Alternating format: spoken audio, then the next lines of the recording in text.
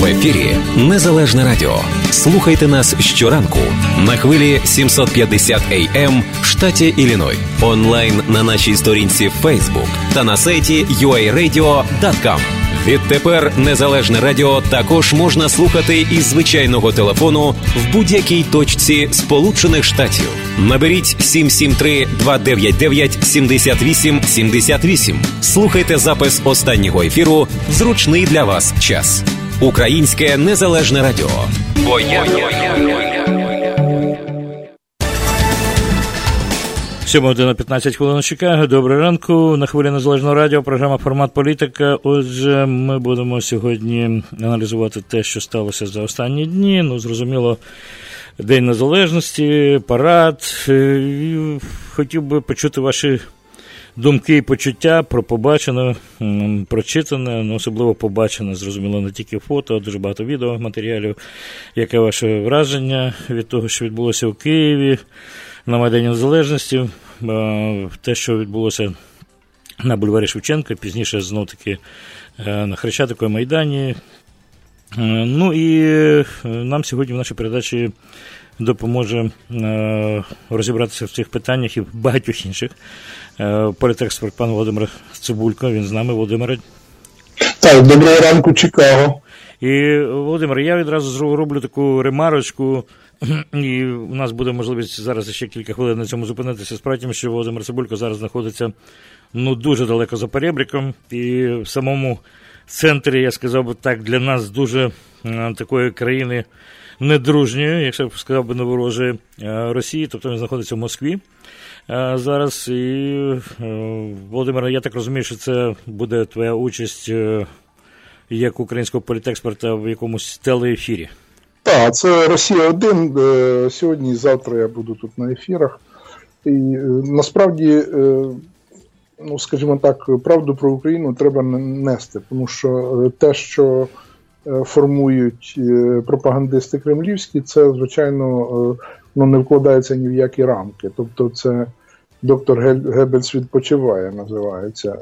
Ну, треба йти і говорити. До речі, люди хочуть чути правду про Україну. Я скільки спілкуюся з простими людьми, вони впізнають мене тут після ефірів, підходять і розпитують, цікавляться Україною. Вони кажуть, що наша пропаганда не каже правди нам. Кажу, тоді ми будемо говорити, пробувати сказати вам правду про Україну.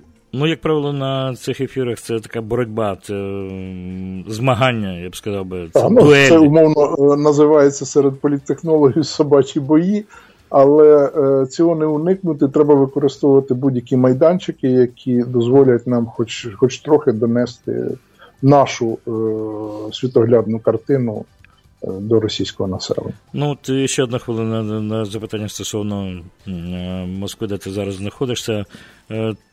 Тобі так довелося вже трохи поспілкуватися, хоч коротко, я так розумію, що ти прибув тільки вчора, але на коротко так поспілкуватися.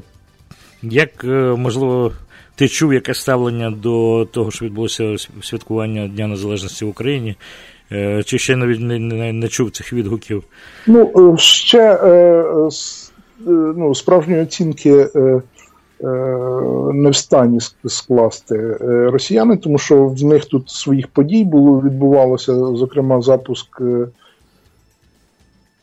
Мало.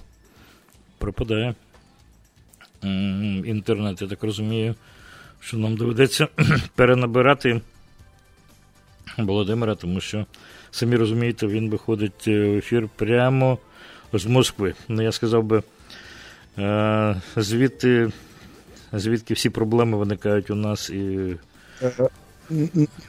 Тому порядок денний російський перехопили не зовсім українські питання, але можна сказати, що Україна повертається. Україна найрейтинговіша, взагалі українська тематика найрейтинговіша на російських каналах. Володимир, відразу тобі скажу, що ти пропадаєш і, я не знаю, хоч там... Ні, це був дзвінок, я на жаль, до мене паралельний дзвінок був і збило сигнал, тому все в порядку.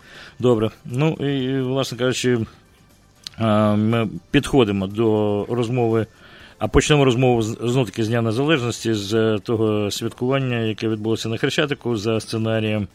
Ну, за задумкою, я вже сказав, Зеленського, хоча там інший був сценаріст, знов-таки з його оточення, але все одно задумка належить Зеленському. Я думаю, я вже навіть про це висловився десь у себе на сторінці на Фейсбук, що таке відзначення Дня Незалежності, воно вписується якраз в бачення України Росією, тобто ангели або білі голуби миру, отаке щось, те, що відбувалося, це дійсно на Хрещатику. Я думаю, що воно таке дуже дружнє для розуміння якраз Москви, ну і росіян, які, будемо говорити, негативно ставляться до України. От вони, я думаю, з залюбкою дивилися цей парад і бачили знову Україну з голубами миру, якусь алегорію, езопову мову. Чули. Ну, насправді, я не думаю, що це адресовано саме російському населенню, такий, голубиний парад на Майдані. До речі, що справді ганебно в цьому дійстві, те, що стели із фотографіями із Майдану взяли і завісили білими простирадлами. І оця вся хода в білому, такі білі пухнасті діти, які щось малюють про мир. Насправді, мені здається, що це був посил на Донбас, що мілітаризація звужується, ми готові говорити, ми готові повертати Донбас, ми не готові до жорстокого покарання всіх винуватців. Тобто Медведчук і компанія весь час твердять про амністію, але як можна провести амністію без судового вироку? У нас був прецедент після Майдану, але то був такий, взаємовиключне рішення, коли домовилися не карати учасників з обох сторін, обнулили це все. Але це ж військовий конфлікт, то все-таки були такі, хоч там і кровопролиття відбулося на Майдані і в Маріїнському парку, але це все-таки було інспіровано політиками. А тут вже відверта війна з військовими злочинами, і тобто така мілітарна компонента, вона давно передавила політичну, і без покарання військових злочинців неможливо буде досягти миру на Донбасі. Ну, я думаю, що це взагалі меседж був не тільки тим, що на Донбасі, це, значить, знов-таки заграванням з почуттями електорату, тих виборців, які підтримують Зеленського. Це якраз електорат Зеленського, який він телевізійний. Він, що телевізор, скажімо, вдме в вуха, те й сприймає. Я дивлюся, як зараз протверезішають виборці Зеленського, коли спочатку вони вірили в неймовірне диво, що Порошенко там наживається на війні, а тепер за 100 днів бойові дії не припинилися, і виявляється, що тепер треба говорити, Зеленський наживається на війні. Але по факту наживи ж ніякої не було. Хто б там що не говорив. Навпаки, Петро Порошенко, наприклад, свої власні кошти витрачав на Збройні Сили України.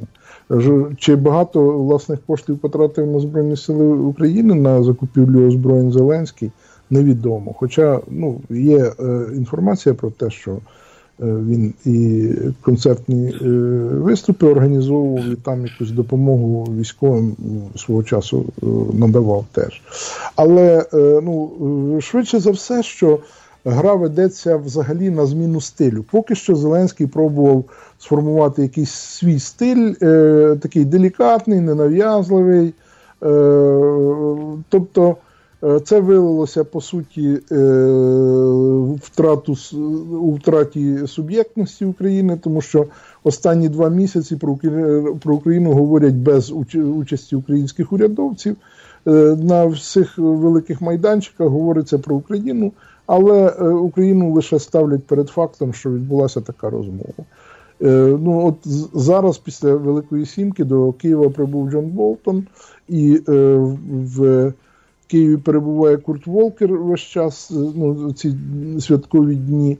Тобто, очевидно, що Болтон приїжджає з питань безпеки. Вже є інформація, що він у Києві, що він приїхав. Так, він в Києві, і тут пробують цей візит використати і прихильники Зеленського з метою там інспірації певних чуток, що Джон Болтон приїхав, тут кадрові питання. Треба розуміти, що Болтон не займається кадровим питанням, він займається безпековим питанням. Курт Волкер займається човниковою дипломатією між Вашингтоном, Києвом і Москвою, і це дуже складна робота.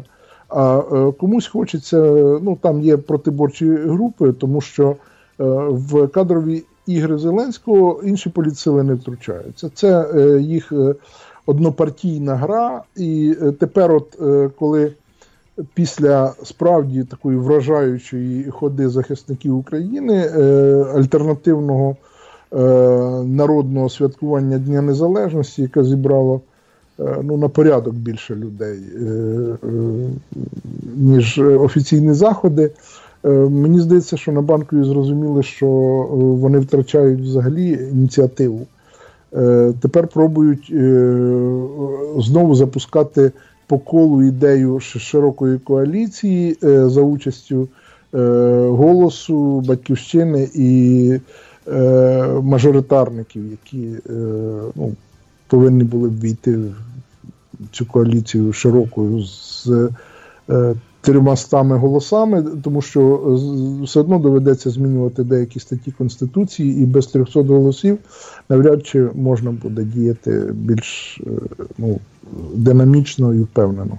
Володимир, я зараз зроблю невеличку інформаційну паузу. Я мушу сказати нашим повідомити наших слухачів про те, що відбулося на Сході за минулу добу. Втрат немає. Ви знаєте про втрати, які були минулої. Позаминулої доби, 25 числа саме, 2 було загиблих. Але за минулу добу втрат немає. Але війна продовжується. Обстріли з гранатометів, ручних кулеметів, різних систем стрілецької зброї, як написано. Отже, Водяне, Лебединське, Павлополь, це і протитанкові гранатомети, стрілецька зброя і великокалиберні кулемети. Також тактичне групування «Північ», це Новолуганське, Травневе, Шумів, Луганське, знов-таки обстріли, і внаслідок бойових дій один військовослужбовець Об'єднаних сил зазнав поранення. Це за сьогодні, за останню добу. Один поранений, війна продовжується. І знов-таки оті білі голуби миру, якось абсолютно на тлі війни, коли ми говоримо про марш захисників, воно не збігається з тим дійством, яке, в принципі, офіційно під егідою президента відбувалося на Майдані Незалежності. Власне кажучи, під час війни, війна – це кольори крові. Червоний – це, зрозуміло, вижжена земля, і смерть – це чорне. Тобто червоне-чорне – це ті кольори, які відповідають дню сьогоднішньому.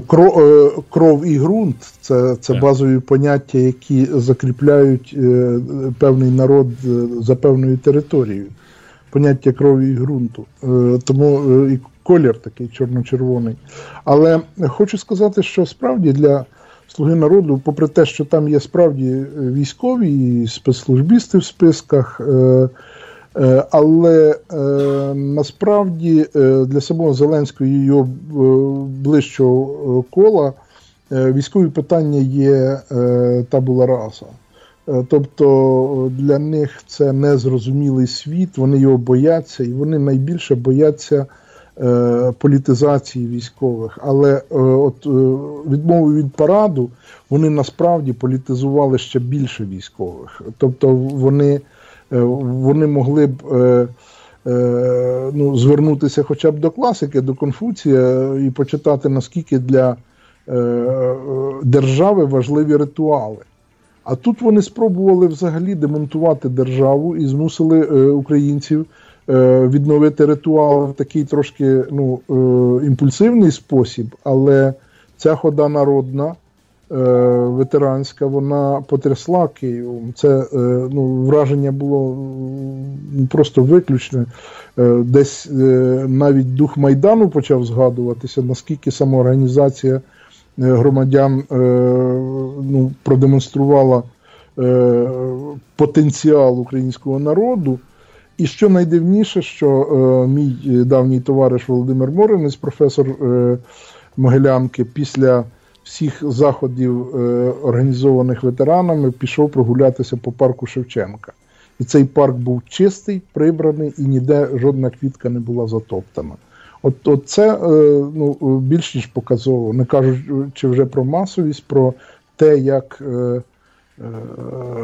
ці люди з'їхались до Києва, як вони знайшли внутрішні ресурси місцеві. І от насправді ігнорування прав ветеранів і взагалі нерозуміння, скажімо, природи рішень військових призведе до того, що Зеленський зіткнеться з абсолютно іншою моделлю самоорганізації військових. Вона не буде нагадувати, наприклад, самоорганізацію афганців, які свого часу позиціонували себе як опора держави. Тут швидше буде позиціонування опора народу. І чекаємо тепер Покрову, бо на Покрову, якщо раптом держава проігнорує святкування Збройних сил повноцінне з парадом, то народний парад буде ще більш вражаючий на Покрову. І тоді там з'являться знову, коли тут уникали політизації, то Покрова – це ще й день УПА, не тільки Збройних сил. І я думаю, що такі знакові постаті ХХ століття Симон Петлюра, Степан Бандера і інші, звичайно, їх портрети з'являться на ході на Покрову. Володимир, я так думаю про те, що зараз ми говоримо, я розумію, що це сьогодні, цього так само ти торкнешся в цій розмові на російському телебаченні. Зрозуміло, їх буде цікавити цей парад, який відбувся офіційний, не парад, вірніше, Хода Гідності і марш ветеранів. І оце те, що на сьогоднішній день показує, що, знову-таки, я думаю, що це найстрашніше, про що не хотів би думати Зеленський, що суспільство абсолютно не об'єднане, і абсолютно не об'єднане за Зеленським, за ідеєю Зеленського, що є реальне суспільство і дуже серйозні люди в цьому суспільстві, особливо ветерани, які не підтримують такої точки зору і паралельна держава.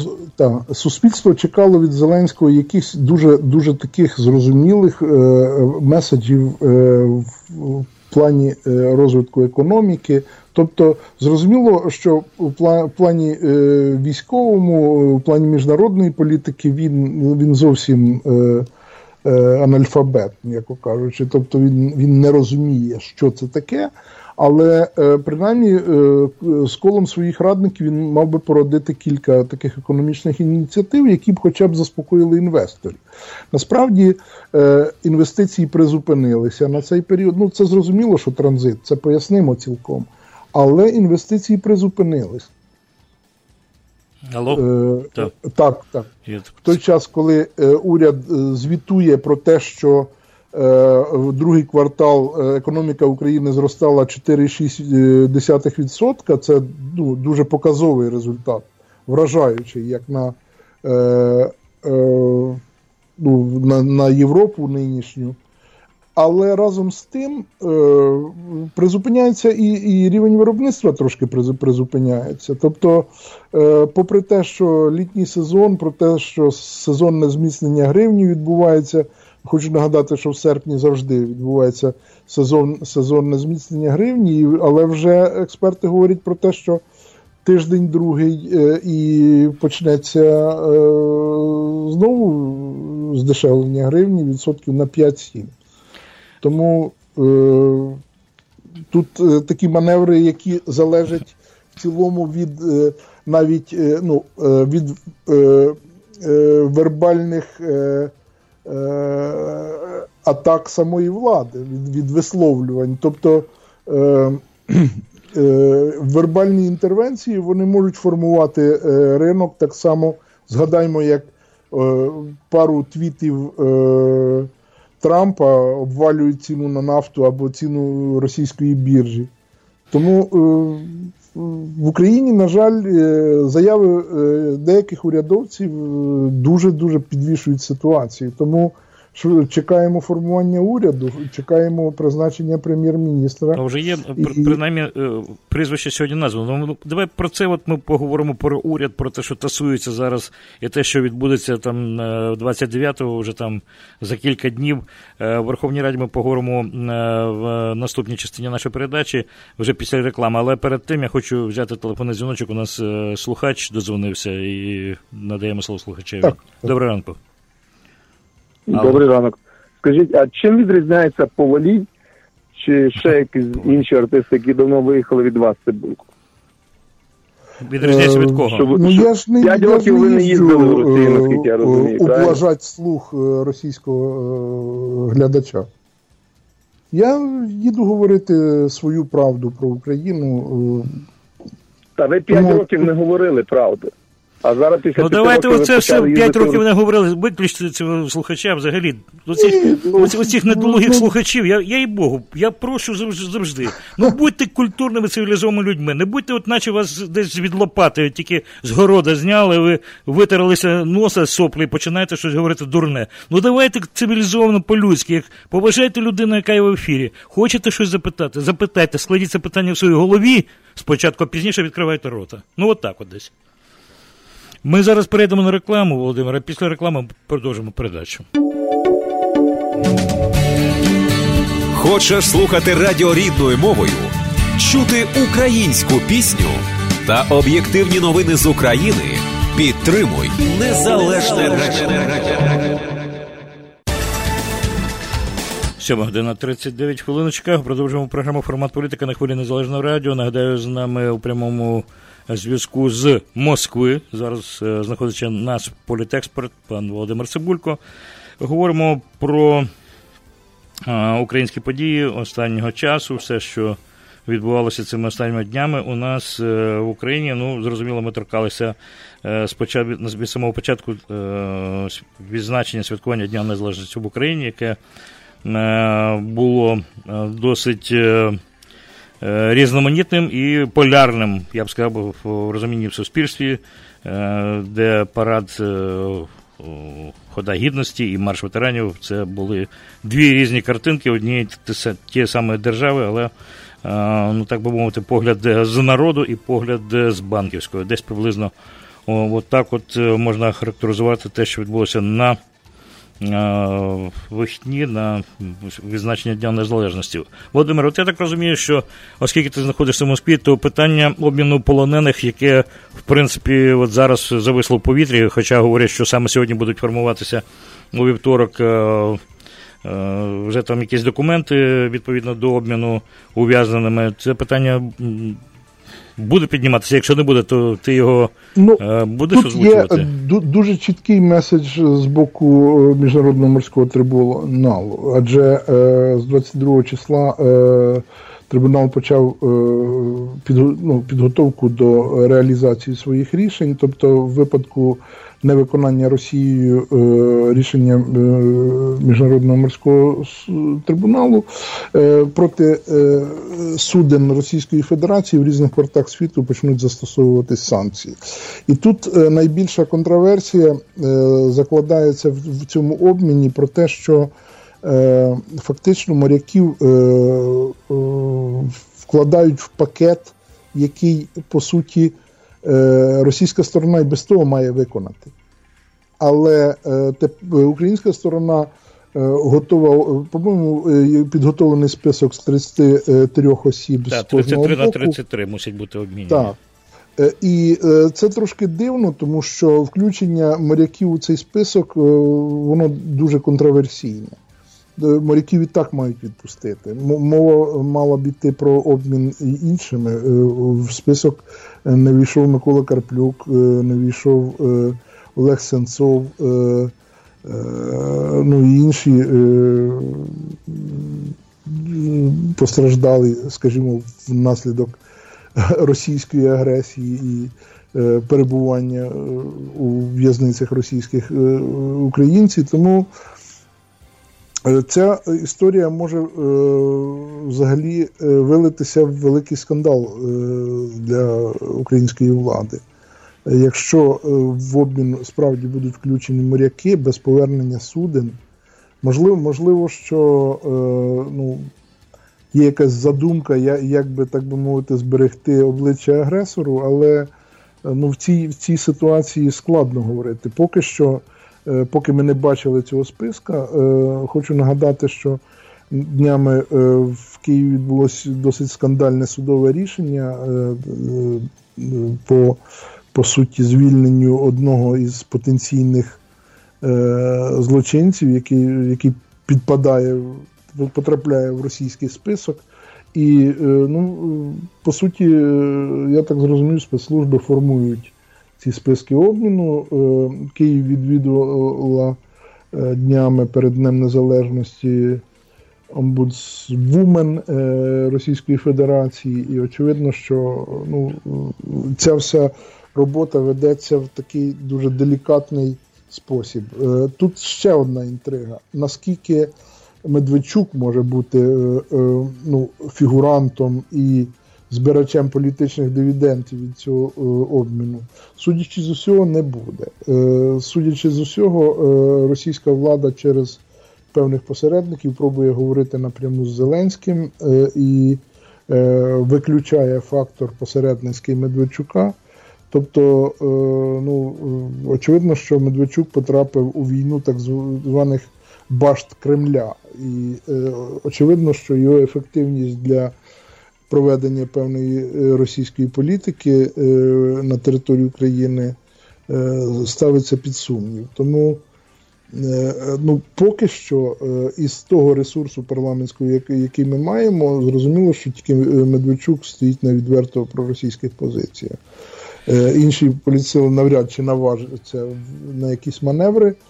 Тому швидше за все, що якраз цей обмін може засвідчити те, що російська влада таки готова говорити з Зеленським і про щось більше. Відомо, що днями також окуповану Луганщину відвідав уповноважений Кремля по українському питанню, з українських питань Сурков, тобто такий контрагент Курта Волкера. Саме з ним Курт Волкер веде основні технічні перемовини. І саме Сурков приїжджав до Парижа з питань підготовки саміту нормандського формату. До речі, нормандський формат мусить бути вже от в вересні зустрітися. Так, в вересні. Тобто, зрозуміло, що і президент Макрон і бундесканцлерін Меркель, вони не готові зустрічатися в форматі, якщо не буде результату. Але тут є ще одна тривога, тому що свого часу формат починався як 3-1 проти Порошенка. Але Порошенку поталанило переламати ситуацію, і ми бачимо, що по суті Путін довший час перебував в меншості. Але тепер може трапитися знову кульбіт такий дивний, коли умиротворення Росії буде за рахунок, по суті, України. Так поки не виглядає. Відверто кажучи, поки так не виглядає після того засідання Великої Сімки, коли президент Трамп настоював на включенні Росії, і всі країни Європи однозначно сказали, що поки Росія не зробить певних кроків, то ніякого бачення Росії в Великій Сімці, як 8-ї країни, не буде. Тому, мені здається, звичайно, і тому, це ж порушення принципів самого існування Великої Сімки. Так швидко почухався Макрон і Меркель і організували цю зустріч в нормандському форматі, тому що це питання зараз просто зависло над всіма, і вони хочуть, зрозуміло, проштовхнути якусь ідею, щоб Росія пішла на якийсь певний крок. Я думаю, що з цього нічого не вийде, що цей, моє таке бачення, моє відчуття, що це в цьому форматі знову все відбудеться, дуже все поговорили, але реальних кроків не буде, тому що це не правда. Путін не готовий на Росії Путіна. Потужніші кроки, більші, на будь-які поступки взагалі не готовий. Це гірка правда, і швидше за все, що він буде максимально відтягувати, тому що в нього тут всередині Росії економічна ситуація дуже складна, і вона ускладнюється із падінням експорту вуглеводнів, а вуглеводні формують до 60% бюджету Російської Федерації. Плюс корпоративні борги дуже великі в російських корпорацій, а всі вони, це звичайний державний капіталізм, всі вони зав'язані на Кремль. Тому я скажу би так, дуже приємно, що вони є, і нехай вони зростають. Я більше, відверто кажучи, про економіку Росії і про ті тиски економічні на їхню кишеню абсолютно мене не цікавить. Зрозуміло, що в загальному такому геополітичному масштабі так, але от в стосунках з Україною, дай Боже, от я говорю про те, що оці 33/33 обмін відбувся, таке абсолютно маленьке, немасштабне дійство, але нехай би воно сталося, і якщо воно не станеться, це буде знов-таки, як буде затягуватися, ще якісь там будуть іграшки з цим, то знов-таки це буде відзеркалення політики Кремля. По великому рахунку, я хочу зараз перевести мову знов-таки до призначень, які зараз, в принципі, вже і поглядів «Слуги народу» на парламент і на прем'єр-міністра. Справді тим, що мене просто різануло про те, що парламентський комітет зі свободи слова очолить представник опозиційної платформи «За життя». Це ж треба було так додуматися, що «За життя» очолить такий комітет. Треба пояснити слухачам, чим відрізняється комітет зі свободи слова 9-го скликання від 8-го скликання. Справа в тому, що функції регулювання медіаринку з комітету забрали, і тепер він створений інший комітет, який називається Комітет з гуманітарної та інформаційної політики. Очолити його має Олександр Ткаченко, генеральний директор 1+1, представник «Слуги народу». І сам медіаринок буде регулюватися саме цим комітетом. А представникам Медведчука лишається лише займатися такою декларативною діяльністю на захист свободи слова. Це приємне тлумачення. Я сказав, що слава Богу. Що точно функції регулювання медіаринку з того комітету забрали. Тому тут він швидше за все такий більше політичний комітет, декларативний. Він дозволяє, звичайно, при таланті і гнучкості розвинути досить серйозну міжнародну діяльність, затягнути сюди репортерів без кордонів, моніторингові групи ОБСЄ, аби пильнувати рівень свободи слова, і на тому можна формувати досить вдалу політику.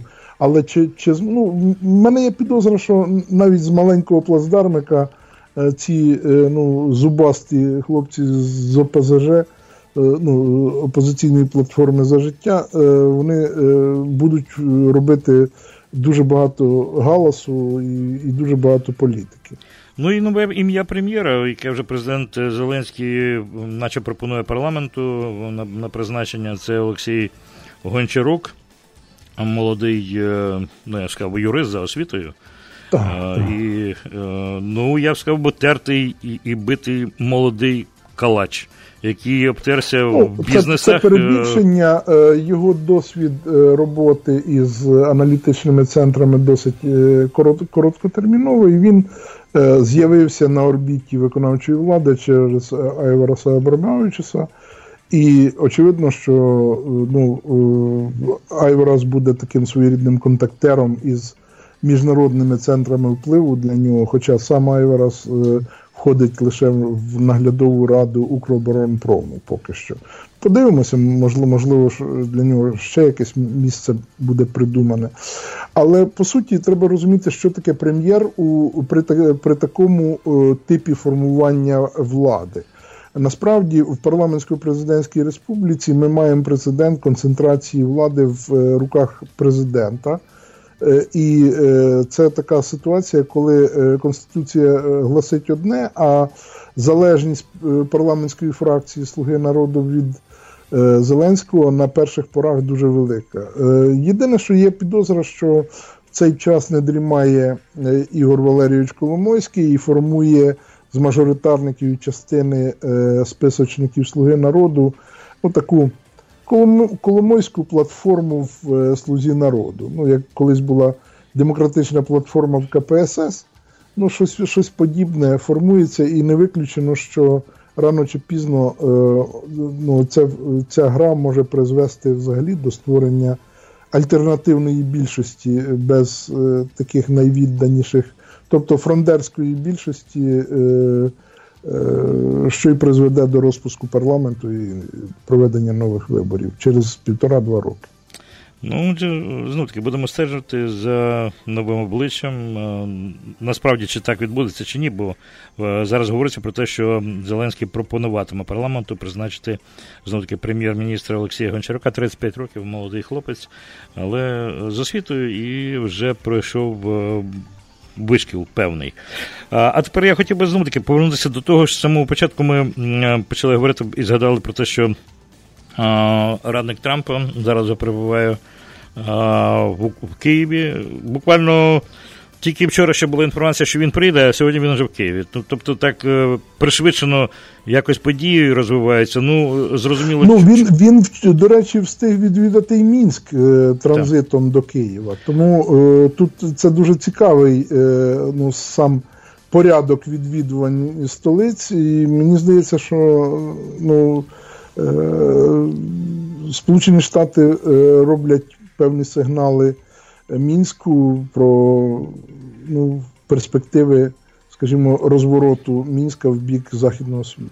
Ну і, Володимир, я думаю так, що якби не було певних, є великі зацікавленості Америки, Держдепу в цьому візиті, і це не тільки зустріч з Зеленським і намагання формувати і переговорити, зрозуміти, куди і буде керувати Зеленський, в який спосіб, куди націлені його погляди, які в нього думки. Тобто, знов-таки, це, так би мовити, перевірити, де зараз знаходиться Україна, в який бік вона буде крокувати. Але ще дуже таке, я б сказав, шкурне питання, чисто американське, шкурне питання, економічне.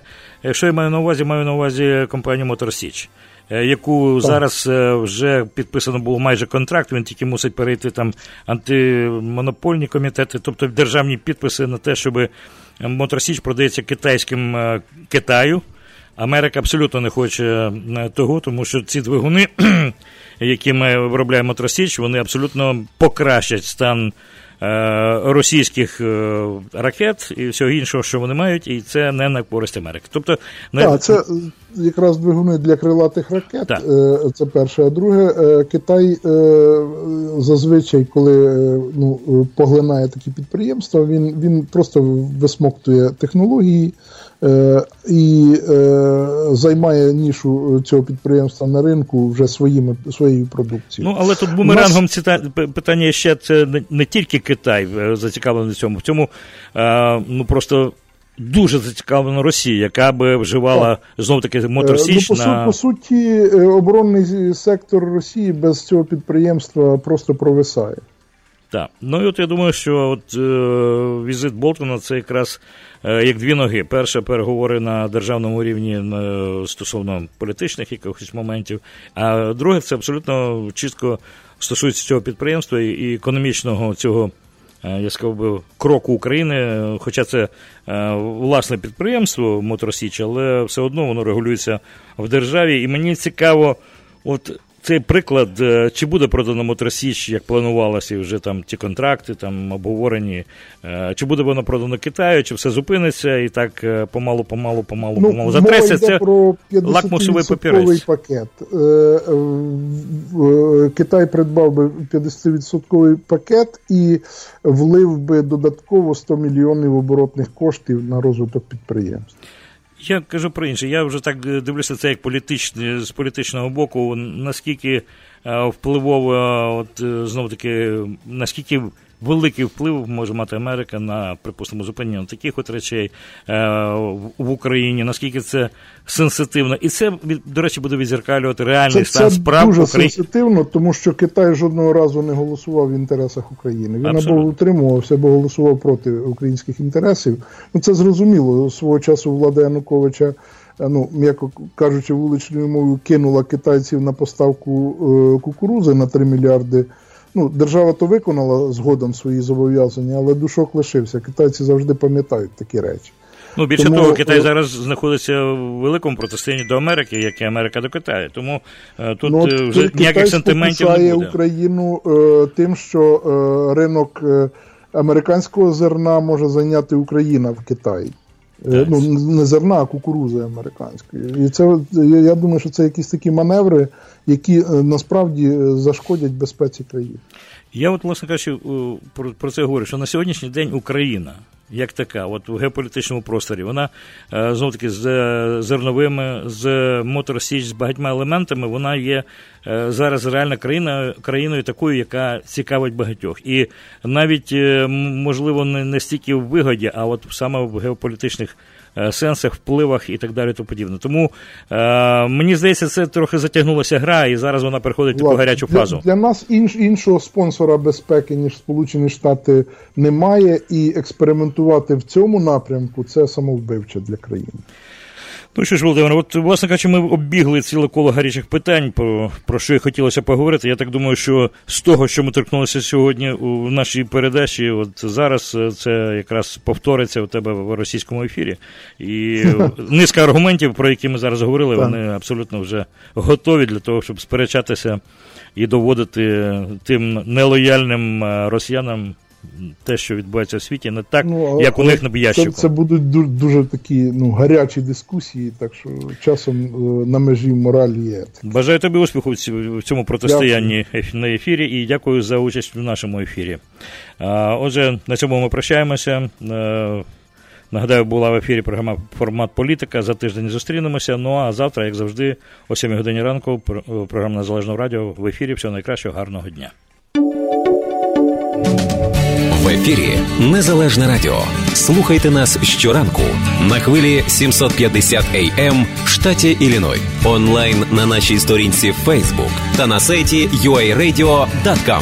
Відтепер Незалежне радіо також можна слухати із звичайного телефону в будь-якій точці Сполучених Штатів. Наберіть 773-299-78-78. Слухайте запис останнього ефіру в зручний для вас час. Українське Незалежне радіо. Бо я